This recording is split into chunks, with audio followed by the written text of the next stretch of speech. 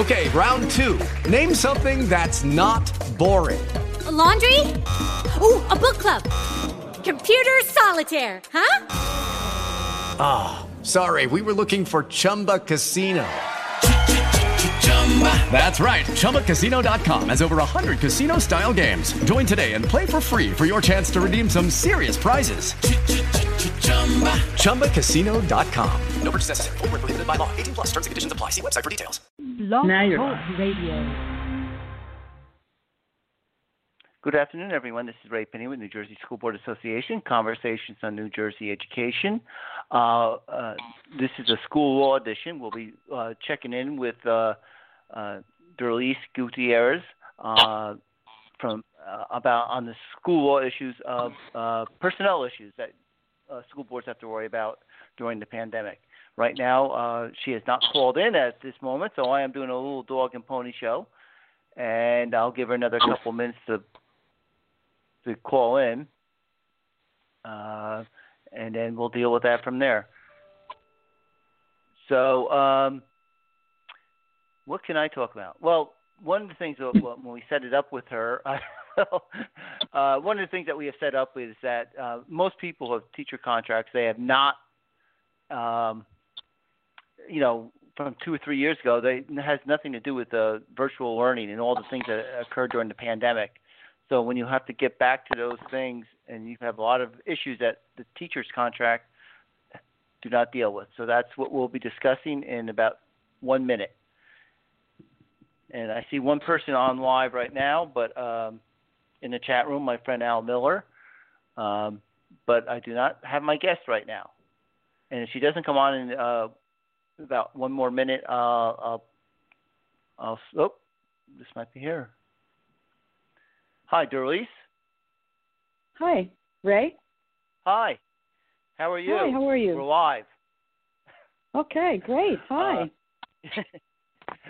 So I'm going to just set the stage. I did say in the beginning, well, first of all, I want you to introduce yourself and your firm and where, how long you guys have been together and what districts you do. I mean, not all of them because I know you do a lot. Sure, happy to.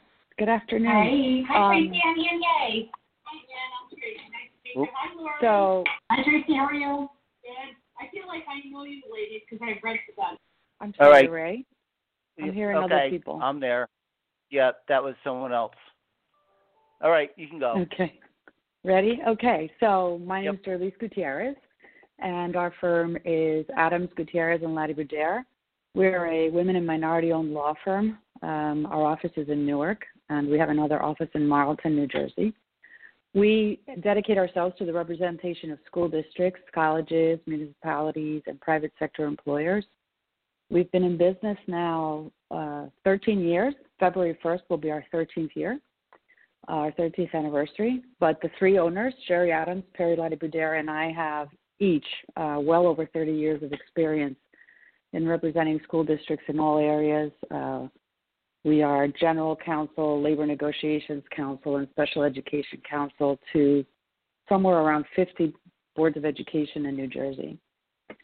We also work as defense counsel with several insurance carriers who defend school districts, so we do a great deal of litigation at state and federal court as well as in front of administrative agencies. And we've dedicated our legal careers to the representation of school districts because our mission as a firm is to help our clients provide the best education for the children of New Jersey. And we feel that with training and with great legal advice, we can help our districts navigate the very complicated legal field that governs school districts, federal law, state regulations, and by helping them to focus their energies on education and keeping them in good, give them good, sound legal advice, it'll keep them out of trouble, and they can focus their resources on educating children. And that's who we are. You spoke about the difficult, complicated field of education law. I think the pandemic might have made it even more complicated. And one of the things that we'll be talking about, and I mentioned this before, is personnel issues most districts have contracts with their employees, whether it's the teachers and other staff, but I don't think too many of those contracts really had a clause in there about hybrid learning and remote learning and all those assignments. So the personnel area is very probably changed pretty much literally overnight. I do want to say one thing. If anyone has a question, they can call in.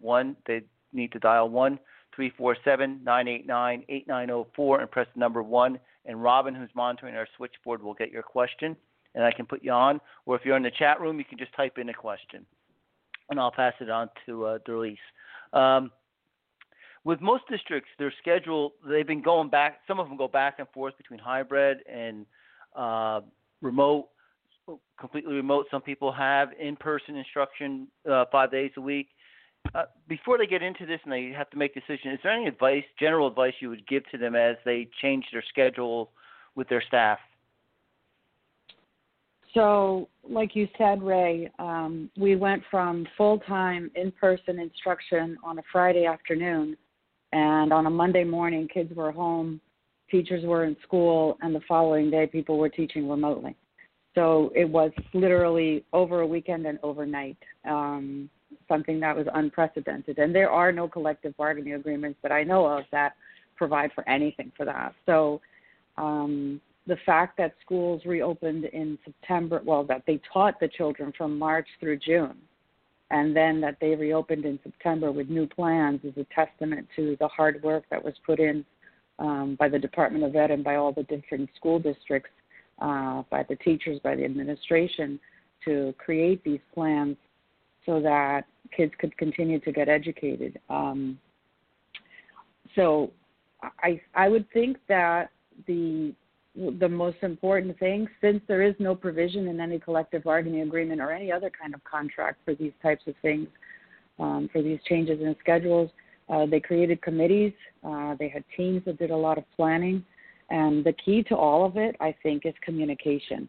I think that is a key ingredient in navigating employee issues normally, but especially during this pandemic. It's key really at all times.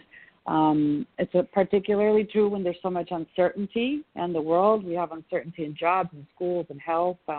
Everything's been so incomprehensibly different since March 2020.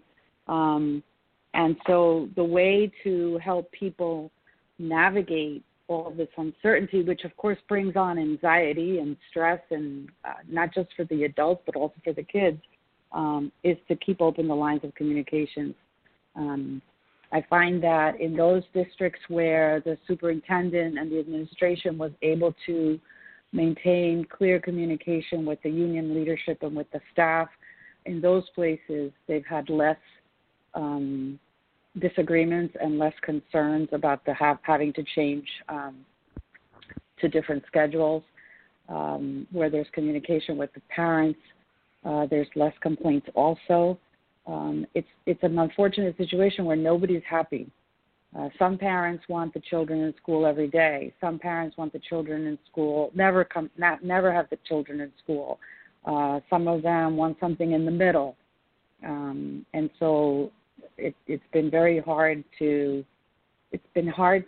please everyone. It's been impossible to please everyone and just hard to please the majority of the people. But I think as long as the decisions that are being made are in the best interest of children, if that's the top question, then everything else flows from that. And certainly, talking to the union and getting their input as to what, not letting the union make the decision, but having that conversation, because they're the ones that are in the schools. The teachers are the ones that are inside the schools teaching the kids, boots on the ground. And we can design everything that we want and make sure that it's all legal, but if it doesn't work hands-on, then you have to readjust. And I think that that's what a lot of districts have been doing, is trying things out and having to readjust as they go along the way. Especially since, for a long time we were getting different health information. What was an appropriate amount of distance between two people changed. Whether there was a mask that was needed or not needed, that all that guidance just kept changing as we were learning more and more about the virus. So we've had to adjust and readjust for a year and continue to do so. So now, one of the things as issues that had developed pretty quickly is that a lot of teachers have child care issues of their own. They may not live in the district where they're teaching. How can a district deal with that? I know there's a family leave law, but how does and you can talk about that, how do districts approach and what are some of the legalities about teachers having their own child care issues? So that became an issue, right? Because you have teachers who didn't live, if they lived in the district where they taught, then that was a problem because they're teaching on the same day that their children are, they were teaching on the same day their children are in school. So if they're in person, that's okay. If it was remote, then that posed a problem.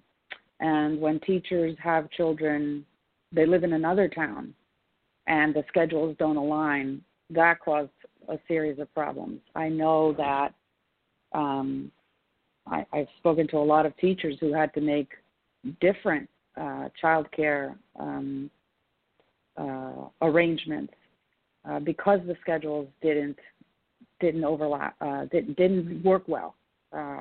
Either they overlapped in a way that it didn't work, or they were on and off on different days. But one of the things I was provided under the Federal Families First Coronavirus Response Act was that there were leave provisions for child care related issues when schools were closed, and those leave provisions were set to expire in December, and they've been extended to March 31st. So staff can make themselves available of those leave provisions. And that has to be discussed with the superintendent. And then additionally, under the New Jersey Family Leave Law, provided that the employee hasn't taken leave time that's already available under the federal law, they might also be entitled to some additional leave time under the New Jersey Family Leave Act for school closures and child care provisions. We'll have to see if now that there's a new federal administration, I don't know if there are going to be any changes to the federal law, whether there are going to be any additional extensions or anything else that's going to happen. As we talked earlier, things change. Sometimes they change overnight, and so we have to keep our eyes open and check frequently to see what's out there, if there are going to be any new provisions or any new assistance from the federal government.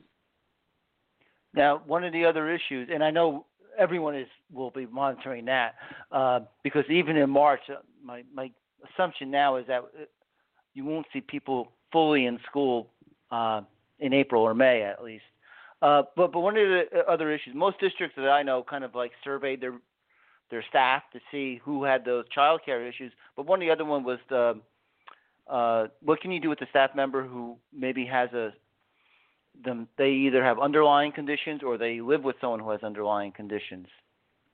Yeah. So that became an issue early on and continues to be. As with everything else that's health related, it has to be taken on a case by case basis individually. If it's the employee's health problem, then just like with any other kind of health problem and any other kind of in normal times or in the before times as they're calling them now, you would take a look at what's that individual's health problem, whether they can be accommodated, whether there can be some kind of a reasonable accommodation for their disability, and if so, what can that accommodation be? We had in the beginning of the school year, we had situations where we had employees who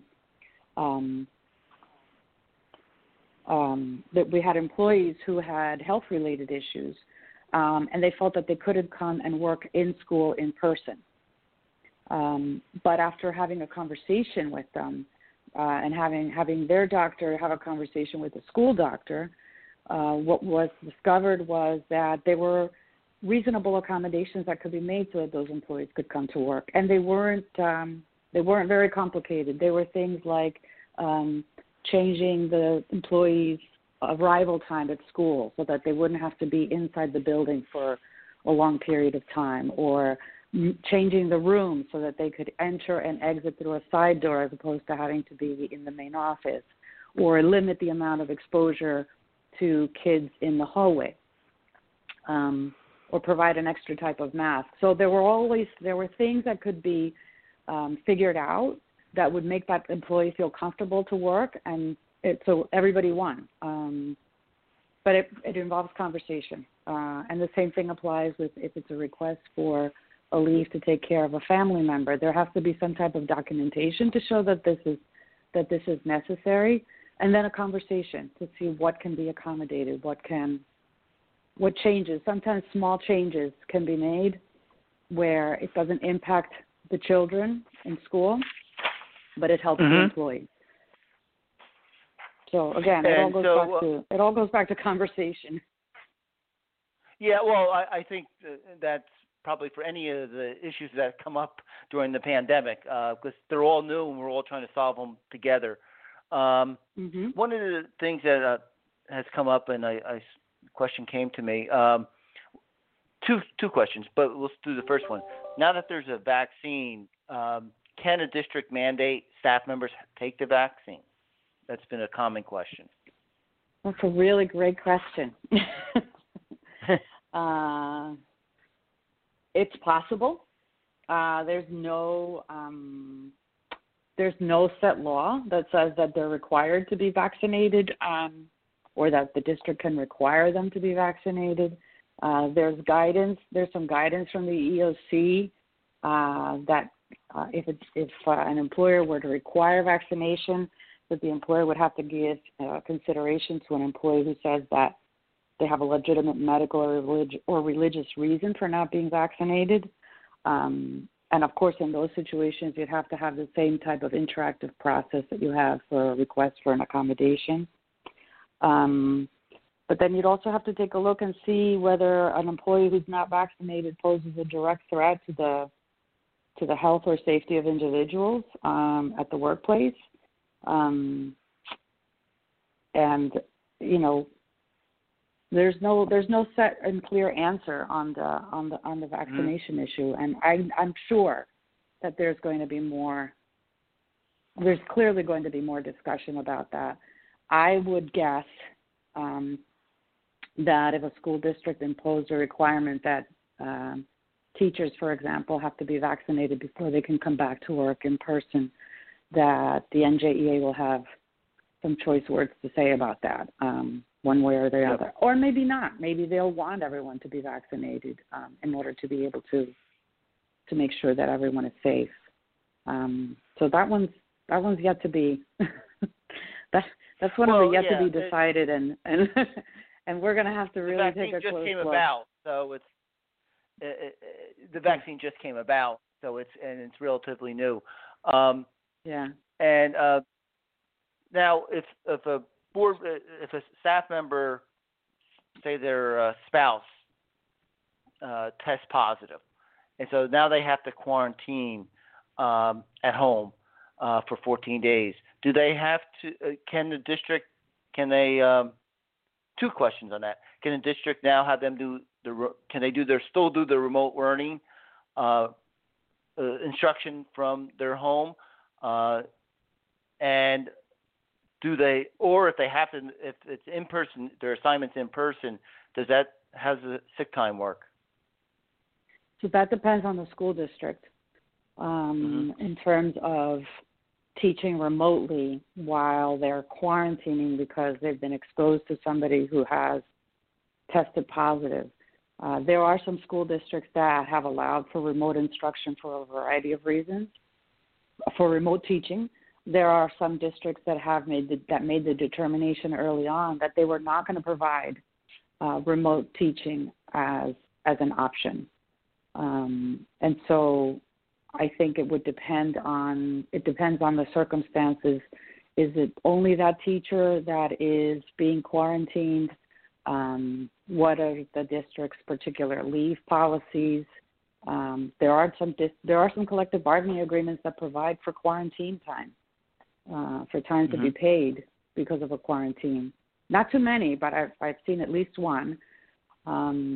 So it would depend on that. It would also depend on whether other people, are there other staff that have had to stay at home on quarantine, because there was an exposure in school, for example, so you'd have to see. It would have to be depending on each particular school district. Either way, it's possible. Some districts would choose to have that teacher teach remotely. That means that they would have to have somebody to be in the classroom with the students that are in class. Because if you've got 10 kids in the classroom, they can't be left alone because the teachers are, is talking to them through the computer. So there are a lot of different considerations that would have to go into that. What was the second part of your question? Because I just forgot it. Ray, sorry. Did I lose you? Yeah, okay. You lost me for a second. No, I lost you. I had my cough button on. So if a district, if they have to take time off because their assignment's remote, how does the leave time? And you kind of answered that question already. Work. Do they have? Because that's been an issue. We talked about earlier that there are, child care issues for some for some staff members, and also some health issues. What happens if a staff member says, "I just don't want to come in. I just have a fear of COVID, and I'm just very uncomfortable coming in," but they don't really have a medical reason and they don't have a child care reason. How can a district work through that? There are people like that too. Oh yeah, no. I've had the experience of that with some of my clients. So being afraid is not one of the reasons that was within the reasons for which you could get leave under the FFCRA. It would have to be something that's medically documented, that the stress that the person is undergoing, that they're incapable of working, in order to accept that as a reason for not coming in to work in district. In order to be able to get sick days for that time off, or to be eligible for some kind of a leave, there would have to be some kind of medical evidence that it's not just saying I'm afraid, but that the fear is such that maybe there's some clinical reason for it. Because otherwise, again, you would have a whole host of, a lot of people are afraid. Even the teachers that are working in school are afraid. We're afraid to go to the supermarket sometimes. So it has to be part of the conversation with the individuals, with the employees, medical doctor, conversation with the school doctor, and see where we can take it from there. It's possible that somebody might just be then entitled to ask for just a leave without pay as an accommodation of some type because can't come to work. Again, always on a case-by-case basis. Has there been any other personnel issues that have that you have had to deal with that we haven't really discussed as of yet? Where I'm not getting into negotiation; it's a whole other program in and of itself. But has there been any other thing that you have seen that has really kind of surfaced every now and then? Right. So things that surface every now and then are, when staff travel, when they've traveled outside of New Jersey, and then they have to quarantine, or it's recommended that they quarantine. That became a conversation with some unions. In some places, the decision was made to pay for the staff to pay the staff to stay home, to pay the teacher to stay home because they went out of state. There was a discussion as to whether the need to go out of state was whether it was necessary that they go out of state or whether it was just a vacation.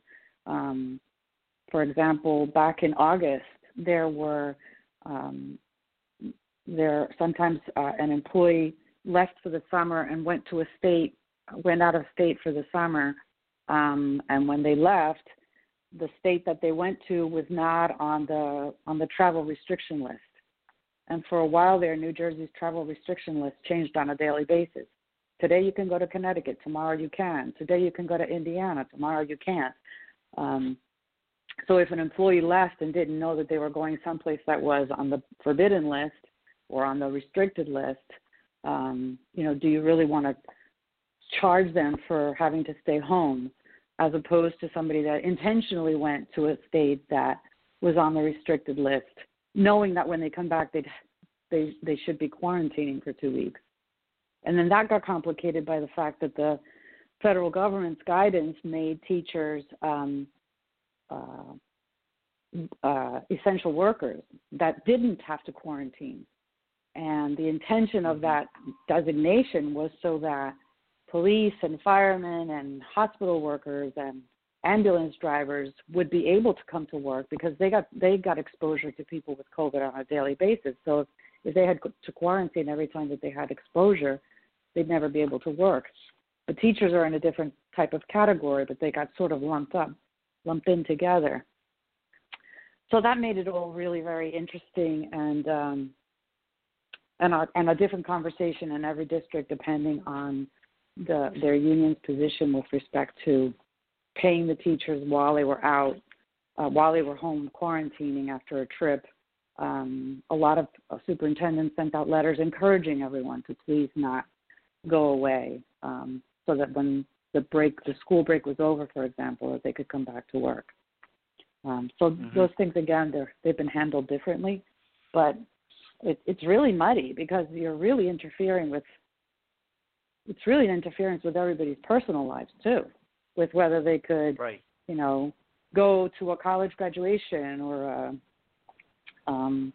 a wedding or things. Life has gone on.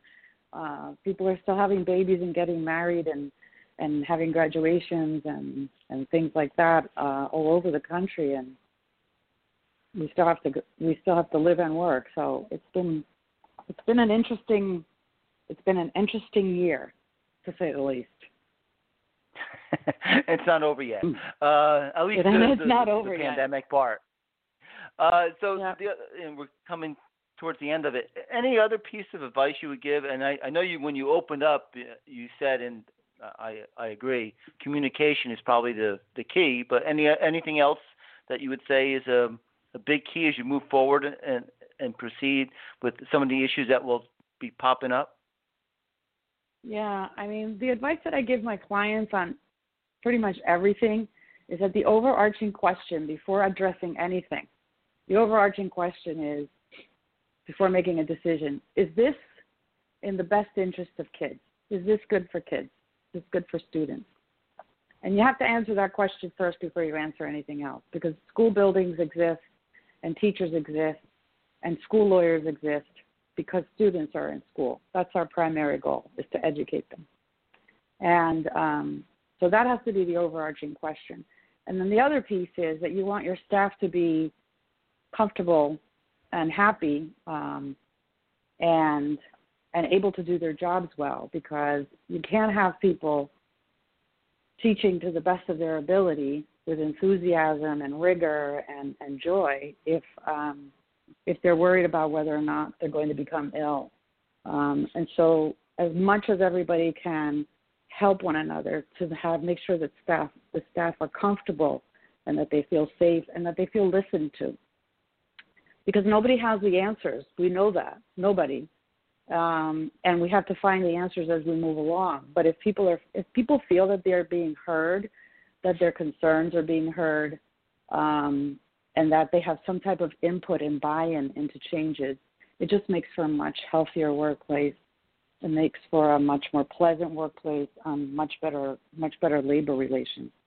And when folks are not listening, when they're not worried about labor relations, they have a tendency to focus more on teaching and delivering the best instruction to the students. So That's my advice for every day, basically, and certainly heightened for pandemic times. Well, that brings us to the end of this conversation on school law issues, focusing on the personnel issues. I'd like to thank Derlys for joining me on this conversation.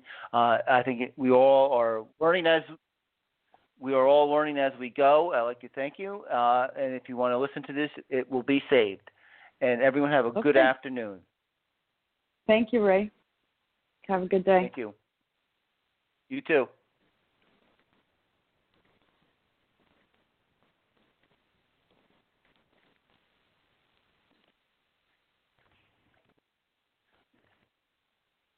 With Lucky Land Slots, you can get lucky just about anywhere. Dearly beloved, we are gathered here today to... Has anyone seen the bride and groom? Sorry, we're here. We were getting lucky in the limo and we lost track of time. No, Lucky Land Casino, with cash prizes that add up quicker than a guest registry. In that case, I pronounce you lucky. Play for free at LuckyLandSlots.com. Daily bonuses are waiting. No purchase necessary. Void where prohibited by law. 18+. Terms and conditions apply. See website for details. Tax day is coming. Oh, no. But if you sign up for Robinhood Gold's IRA with a 3% match, you can get up to $195 for the 2023 tax year. Oh, yeah. Sign up at Robinhood.com/boost by tax day to get the biggest contribution match on the market. Subscription fees apply. Investing involves risk. 3% match requires gold for 1 year from first match. Must keep IRA for 5 years. Robinhood Financial, LLC, member SIPC.